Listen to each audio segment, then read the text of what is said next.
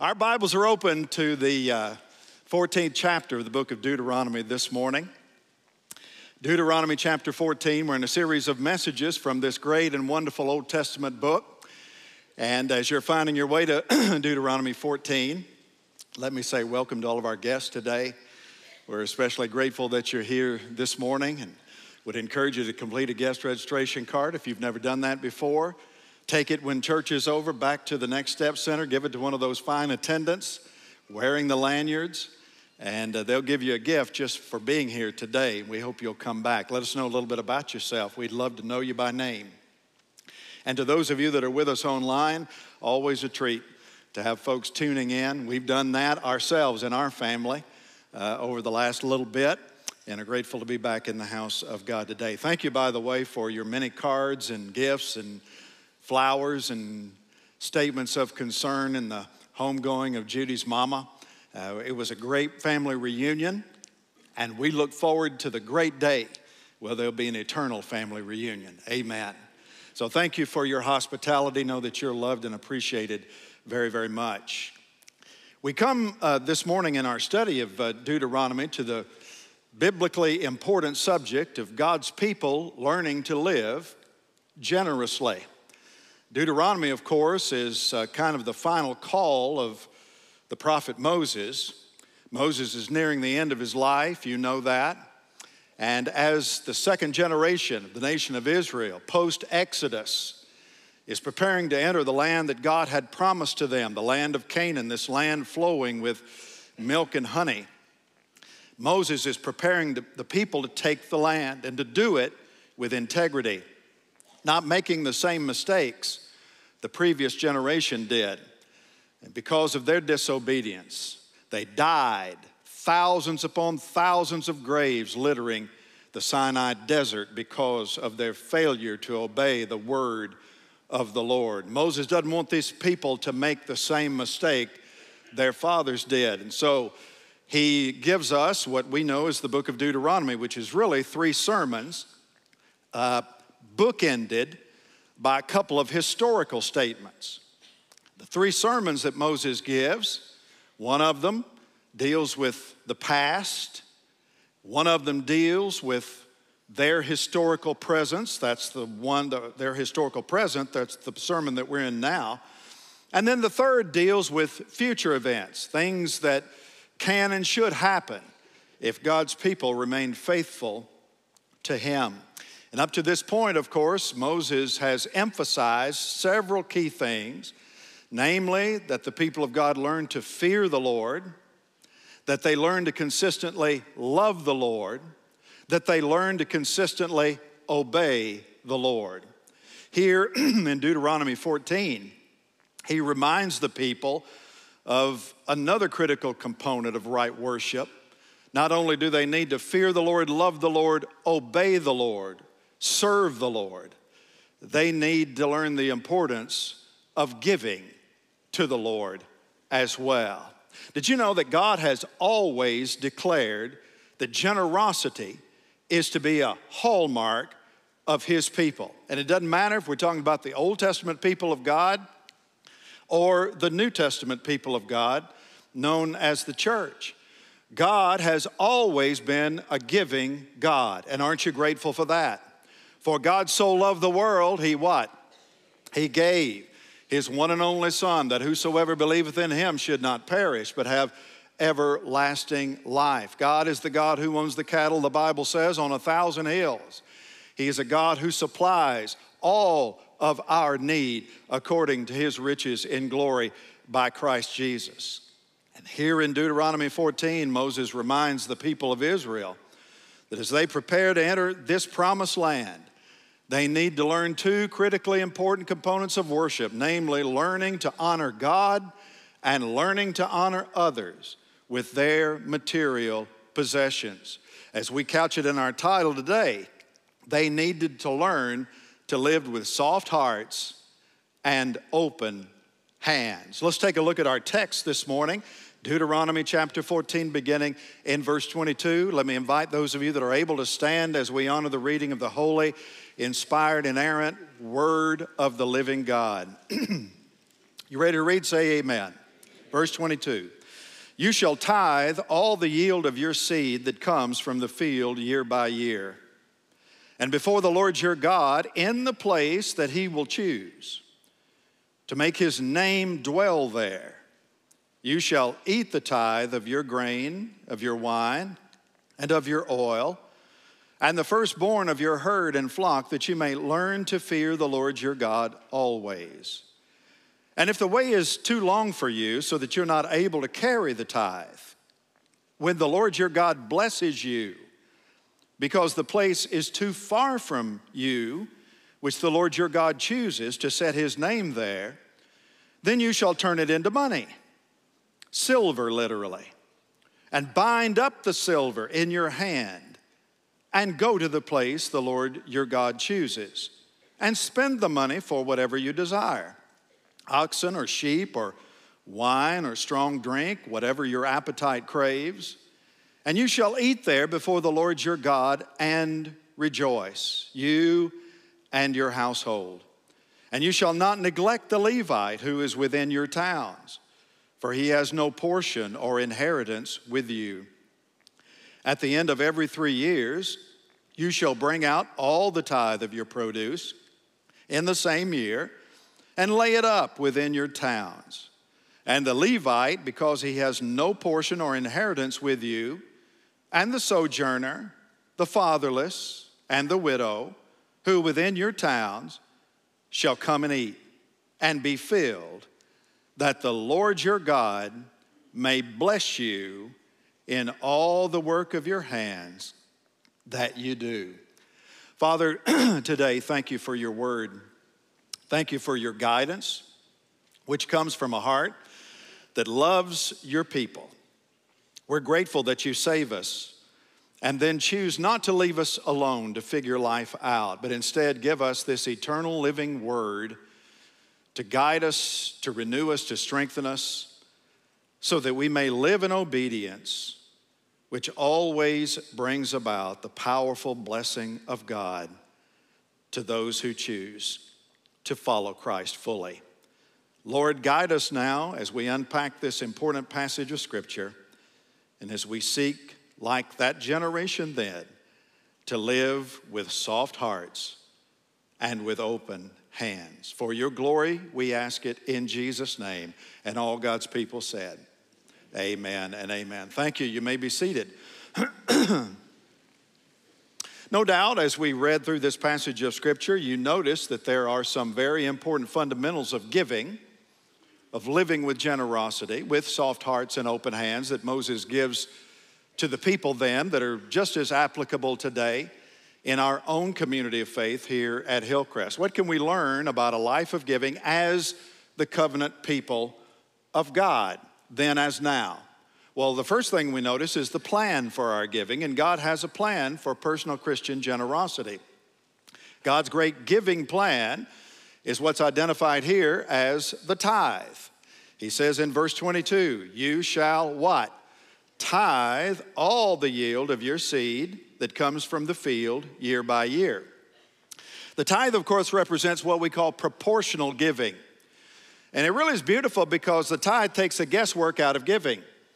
If this command and many others like it were not in the Scripture, we'd all be left to try to figure out how do we define generosity in terms of how we live in the presence of God?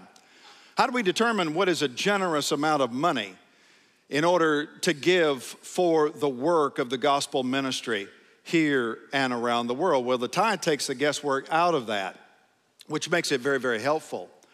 As we read the passage of Scripture, most of us will recognize Malachi 3 as the most familiar statement in the Bible regarding the tithe. You know what it says, right? Bring all the what? Bring you all the tithes into the storehouse, that there may be food in my house. Now, the word tithe, of course, is a word that means tenth. And so when God commands the tithe, he's giving us this proportional way of giving, defined as the first tenth of a person's wealth, measured in those days largely by agricultural produce. That tithe, that first tenth of the harvest of everything that was produced by that household, was to be offered to God as an act of worship. Now, earlier in the law, the books of Leviticus and Numbers specifically, the tithe is first taught to the people of God, and it's described in those passages of Scripture as something that actually belonged to God, right? Which is why Malachi at the end of the Old Testament says not to tithe is to do what to God? Who remembers? It's to rob God. That's how he begins his teaching on the tithe then. Will a man what? Rob God. And immediately the people got defensive and said, well, no. How in the world have we robbed God? And Malachi is very clear. In tithes and offerings, because they were keeping for themselves what God had declared rightfully belonged to him. And don't miss out that in some years, the tithe was even more than 10%, wasn't it? Some years called for a double tithe. Did you notice here in this passage that we read just a moment ago that the Bible speaks of this annual tithe that they're to bring to the house of worship? But the Bible here also speaks of a local tithe in addition to the annual tithe on the third year and on the sixth year of the 7-year Jewish cycle. So out of every 7 years, 2 of those years, year number 3 and year number 6, involved a local tithe to support the local priest who served village by village scattered all throughout the land of promise. So on those 2 years, an average family would have given 20%, a 20% tithe unto the Lord. And then there were the feast, Passover, tabernacles, etc., that were to be funded by the free will offerings of the people. So sometimes they would give 10%, sometimes 20%, sometimes maybe even as much as 30% of their income in a given year. Now I know what many people argue, well, that's Old Testament ceremonial law. That's the law that God gave to Israel. But let me just say, I still believe that the tithe serves as a foundational giving principle. It's not a law for God's people today, but it is an important giving principle for the people of God today. And can I just say this? Y'all listening, say amen. It makes 0 sense, biblically or theologically, to try to make an argument that God's people should be less generous now, living under grace, than Jews were compelled to live under the law. That doesn't even, you're talking about living in the wake of a bloody cross, and we're going to argue that we're free to live more stingy today than the people were compelled to live under the old covenant of God? No, that doesn't make any sense whatsoever, especially given the level of abundance that we enjoy today. Most of us here in this room could faithfully tithe to the Lord as an act of worship, and you would never miss a meal. Isn't that right? You would not go to lunch today. You would not have supper tonight. You wouldn't have between meal stacks because you're a bunch of Baptists and don't know how you eat. Most of us could tithe. We'd never have to sell our car. We would never not have closets bulging with clothing. We would tithe and never have to give away the dog because we couldn't afford it anymore. Never have to kick the cat out into the street. We wouldn't have to not be able to take a vacation. Most of us would still do that. As with most other things, giving and generosity is always a matter of priorities. Now, let there be no doubt, I'm a big believer in grace giving. But one thing we don't do as a church, no church should ever do it, is use grace as an excuse to be stingy. We should never use grace as an excuse for selfish or self-centered living. In fact, grace is a motivation to do more than the law requires, last time I checked. Grace never lowers the bar. Grace always raises the bar. All you have to do is read the Sermon on the Mount to know that, where Jesus says, okay, you want to talk about grace? You know what it was said about murdering, thou shalt not murder. But if you hate your brother in your heart, you're a murderer. Grace never lowers the bar. It always raises the bar. What about adultery? Jesus says, you've heard that it was said, don't commit adultery. But I say to you, if you think lustfully in your heart toward someone else, then you've just committed adultery. Grace never lowers the bar. Grace always raises the bar, and that's why the tithe for New Testament believers is what my friend James Ross calls basement level giving. It's foundational. It's where we start, not where we finish. This is why Paul, when he teaches about giving in the New Testament in the age of grace, talks about becoming an excellent giving or learning to give with abundance. He says in 2 Corinthians 8, but just as you excel in everything, in faith, in speech, in knowledge, in all earnestness, in our love for you, see that you also excel in this act of grace also.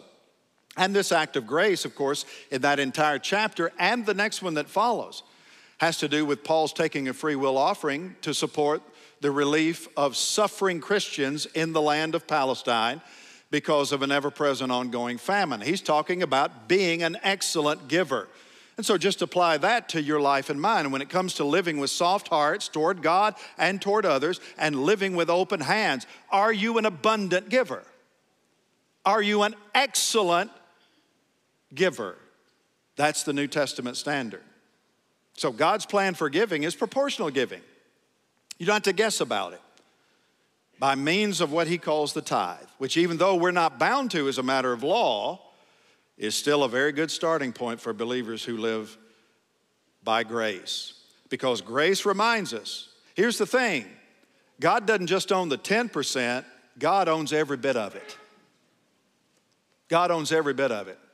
This is why if you want to be a New Testament giver, you have to change your way of thinking. It's not just about 10%, it's about what you do the 100%.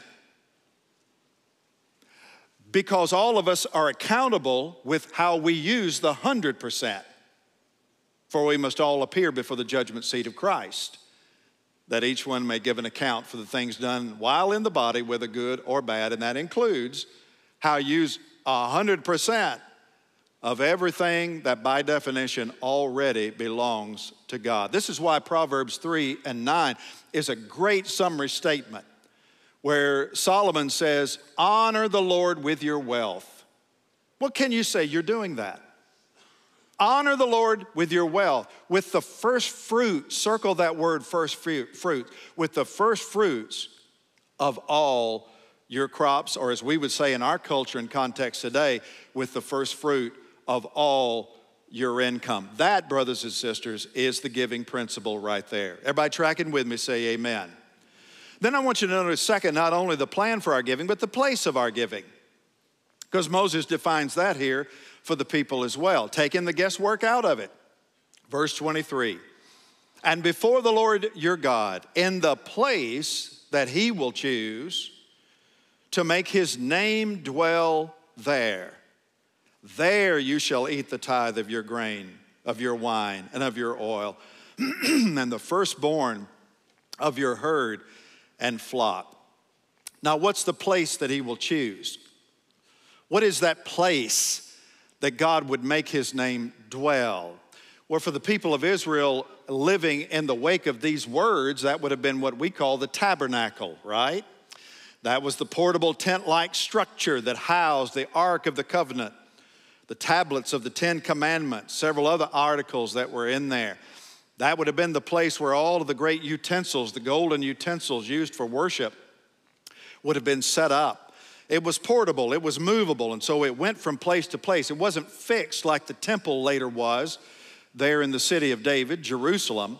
The tabernacle moved around from place to place and from time to time. And this is what God says, when it comes time to give this annual tithe, you're to take it and you're to give it in the place where my name dwells.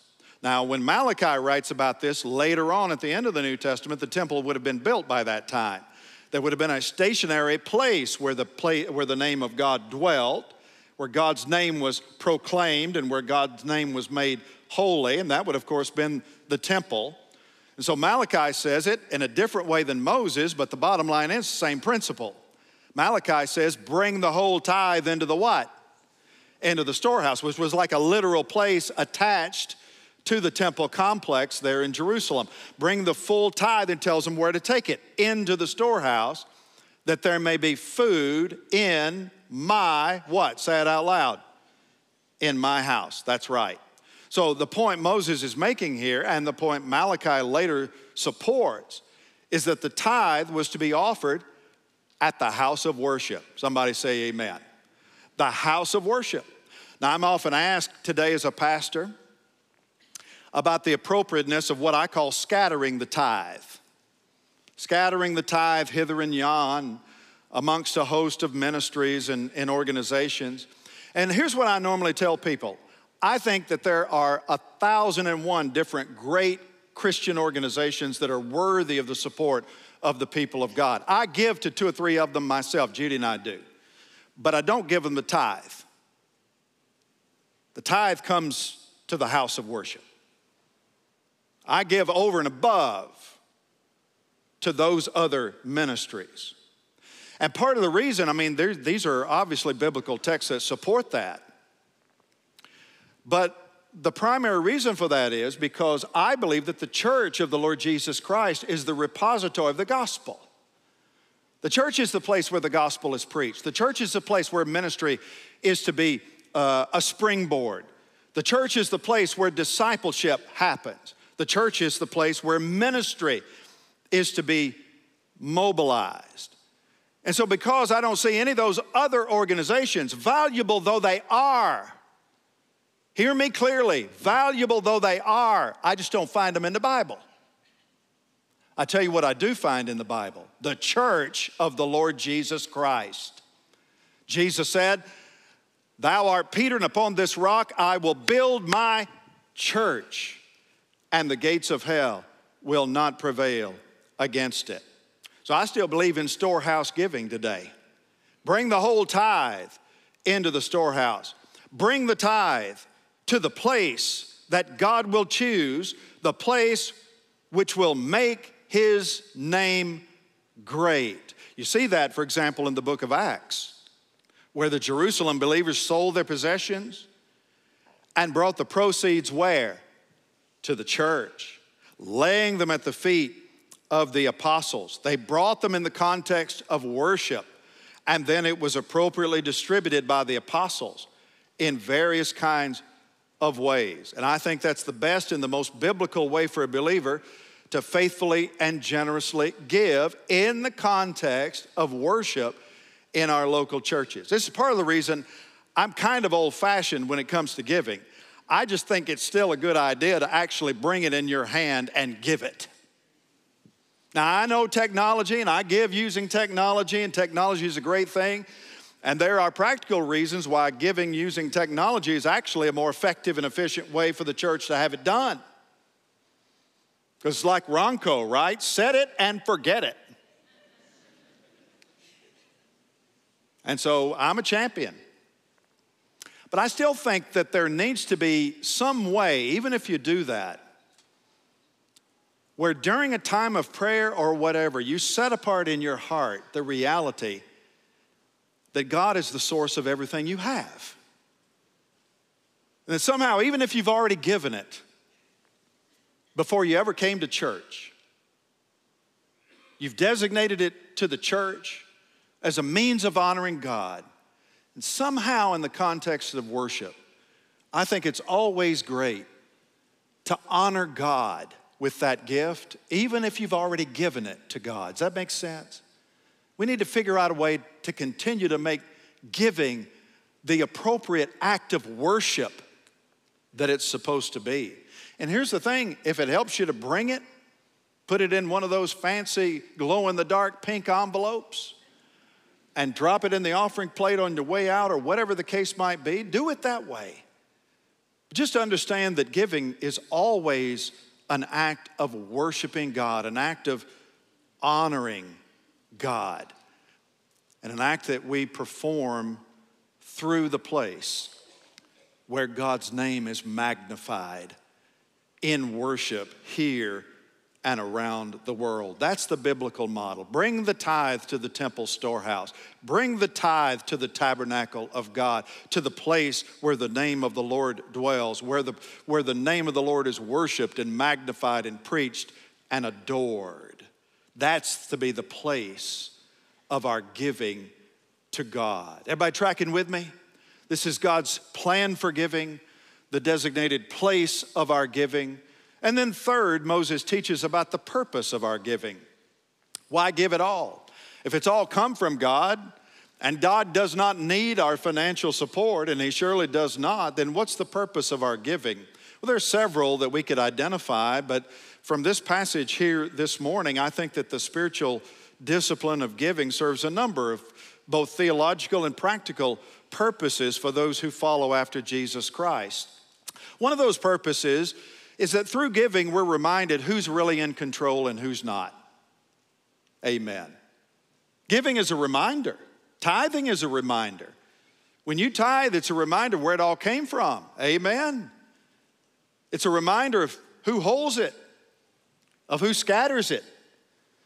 Not only that, it's a reminder of who can take it away.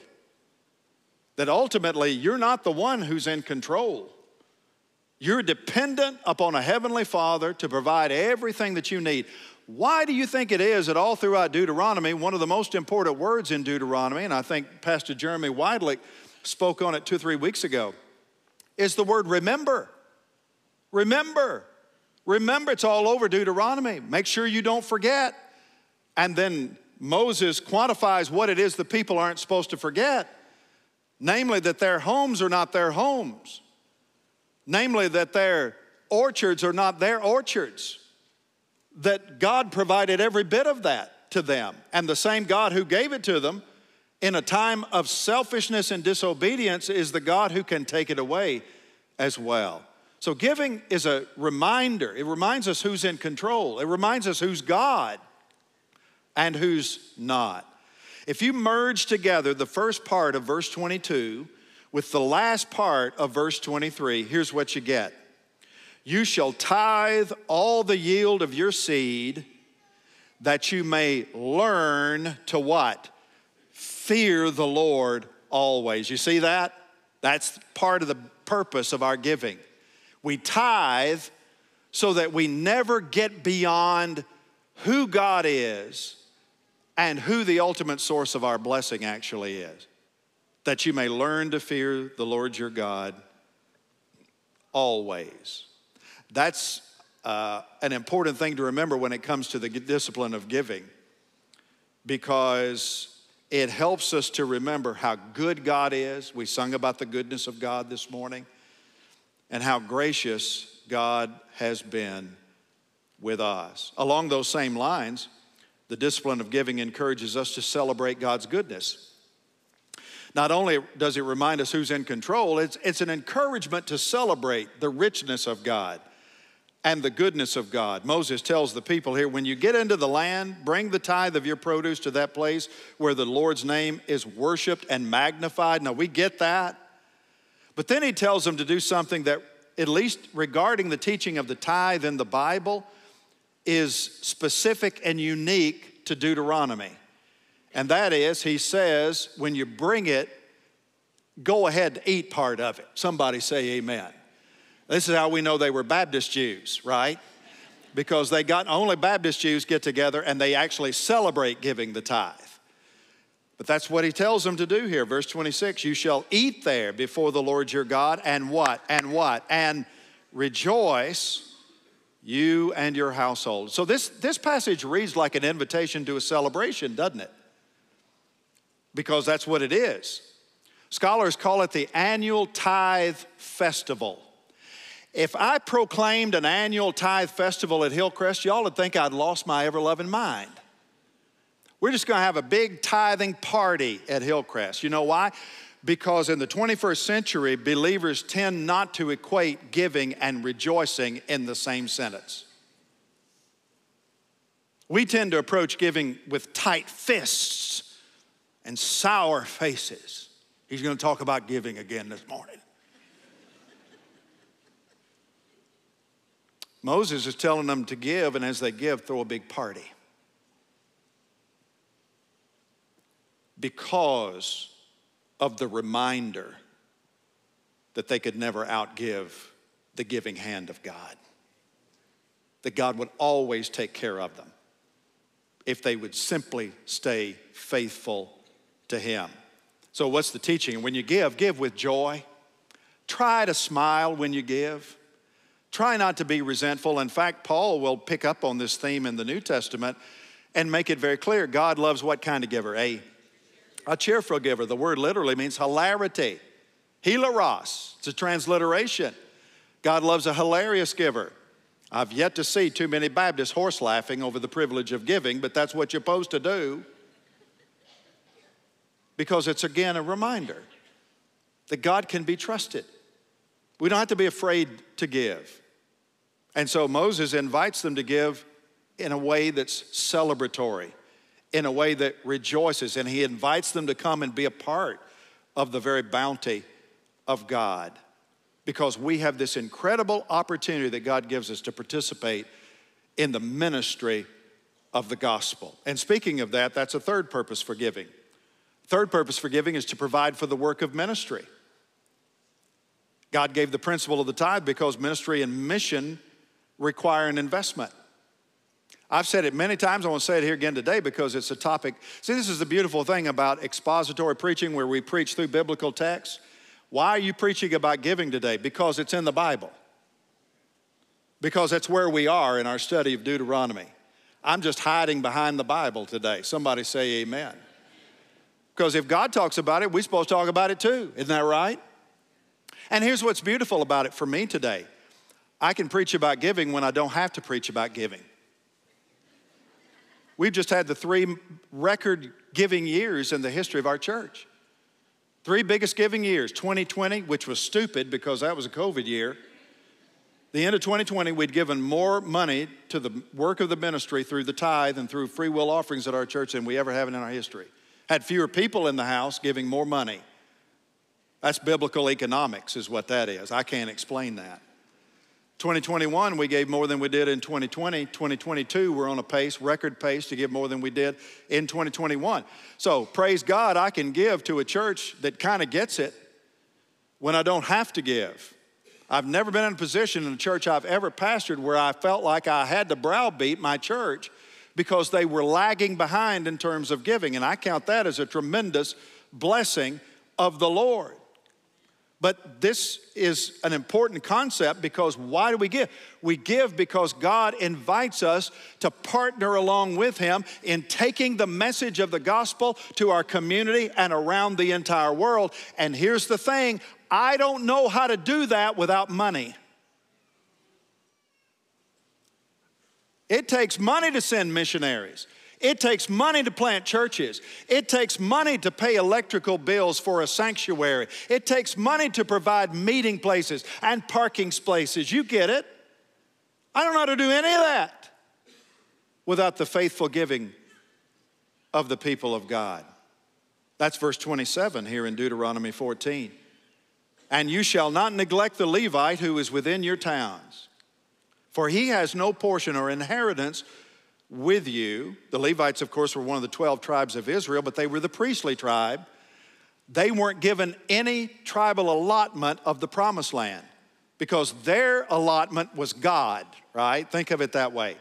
They were the servants of God, the preaching ministers, those who tended to the ritual things of God among the people of God. So they needed to be supported. And so God instituted the tithe in part to support the Levites in their ministry service to the people because they didn't have any land they could cultivate. They didn't have any land where they could have their own cattle and set them to graze and things of that. They had to be supported. And God's people were to be the ones who did it. And not only were God's people invited to participate in the work of the ministry, that work of ministry not only involved the support of the ministry leaders, it involved the support of the poor and the underprivileged within the believing community, which, by the way, is the entire thrust of Deuteronomy chapter 15, the very next chapter, which is one running instruction after another about the responsibility and the importance and the how-tos of caring for the underprivileged within the people of God. God's people are not to be communistic. In fact, this kind of teaching assumes a certain social strata where some people were better off financially than others and others tended to struggle. That's assumed in every teaching about this kind of thing that you find in the Bible. But God goes out of his way to make clear that an identifying mark of the people of God is that the haves are to take note of and to take care of and to provide for the have-nots within the community of faith. Deuteronomy 15:7. If among you one of your brothers should become poor in any of your towns within your land that the Lord your God is giving you, you shall not harden your heart or shut your hand against your poor brother. Everybody hear me? Amen? So we have that responsibility. It's part of the reason why we give. I was just on an email chain last night where we were made aware of one of our members who had just lost the head of the household, going through some very hard times in a major time of transition. And I had some deacons and staff members going back and forth, carbon copying me on ways that we could engage with that family financially to help them over this rough spot. That kind of stuff happens all the time in the life of our church. And here's what the Bible says. That's the way it's supposed to work. That's the way it's supposed to work. When there's a need within the family of faith, the people of God are obligated to rise up and meet it. And that's part of the reason why we give. No church can do mission, no church can do ministry without the financial support of God's people. And here's the thing, when you give at Hillcrest, you touch a lot of bases through your giving. You support your pastors just like they did. You support our facilities just like they did.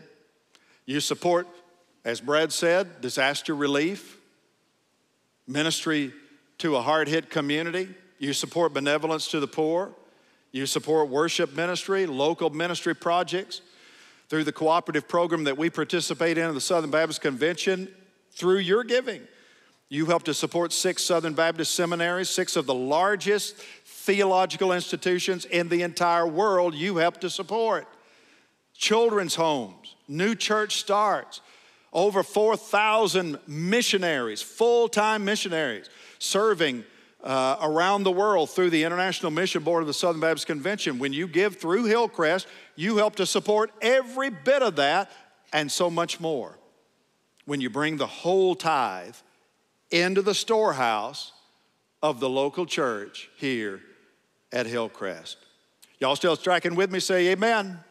One last thing I'll give you before we conclude. The plan for our giving, the place of our giving, the purpose for our giving. And then notice finally the promise associated with our giving. And one of the most significant promises associated with Christian generosity is that your generous heart and your open hand generates the powerful blessing of God right back to you.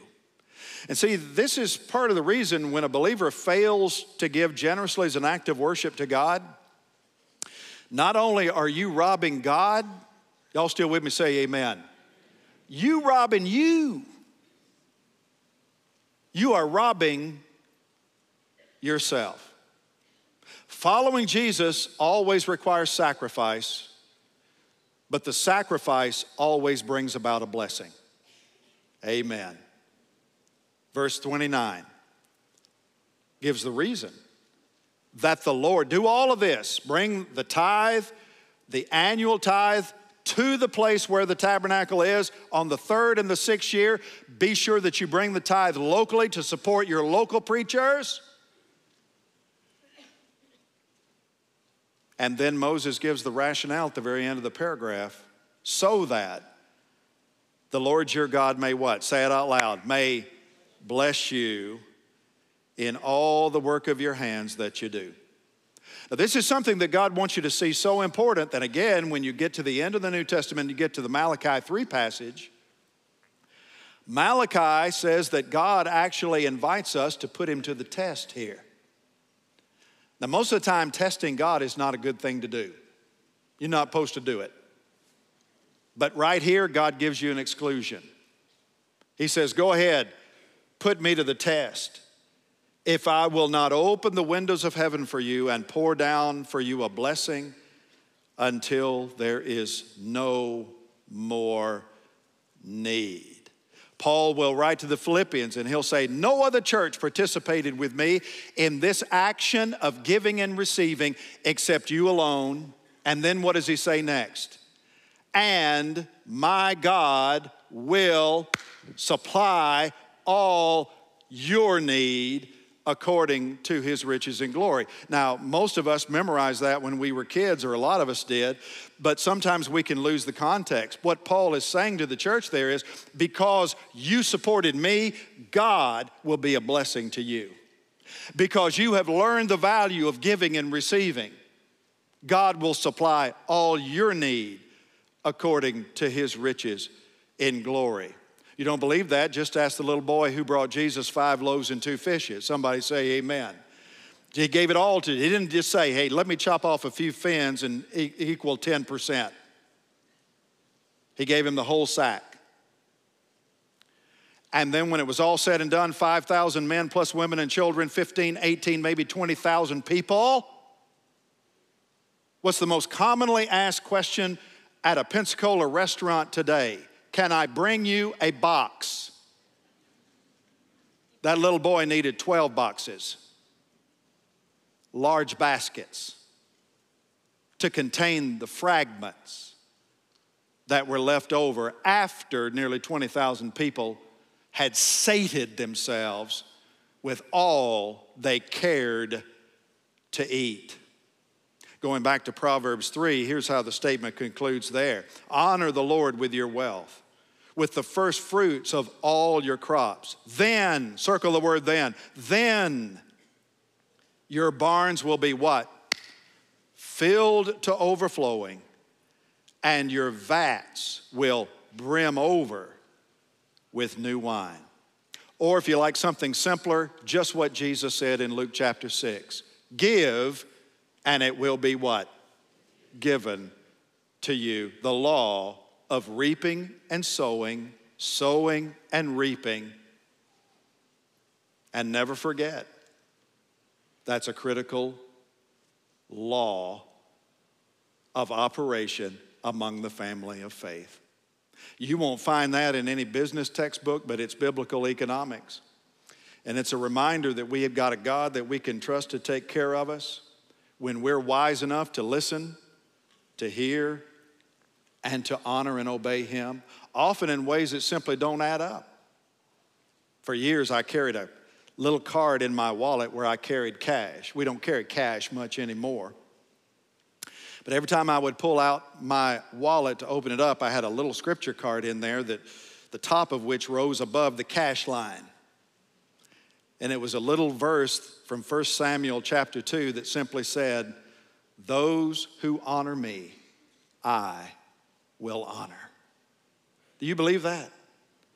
Do you believe God will honor you if you honor him? I had that statement for years where I carried my cash so that every time I went to spend $1, I would always be reminded of the priority of making sure that I gave the first fruits to God. And that's our challenge today, to honor God faithfully by learning to live and give generously with soft hearts and open hands toward God and toward others. This is the word of God, and all God's people said.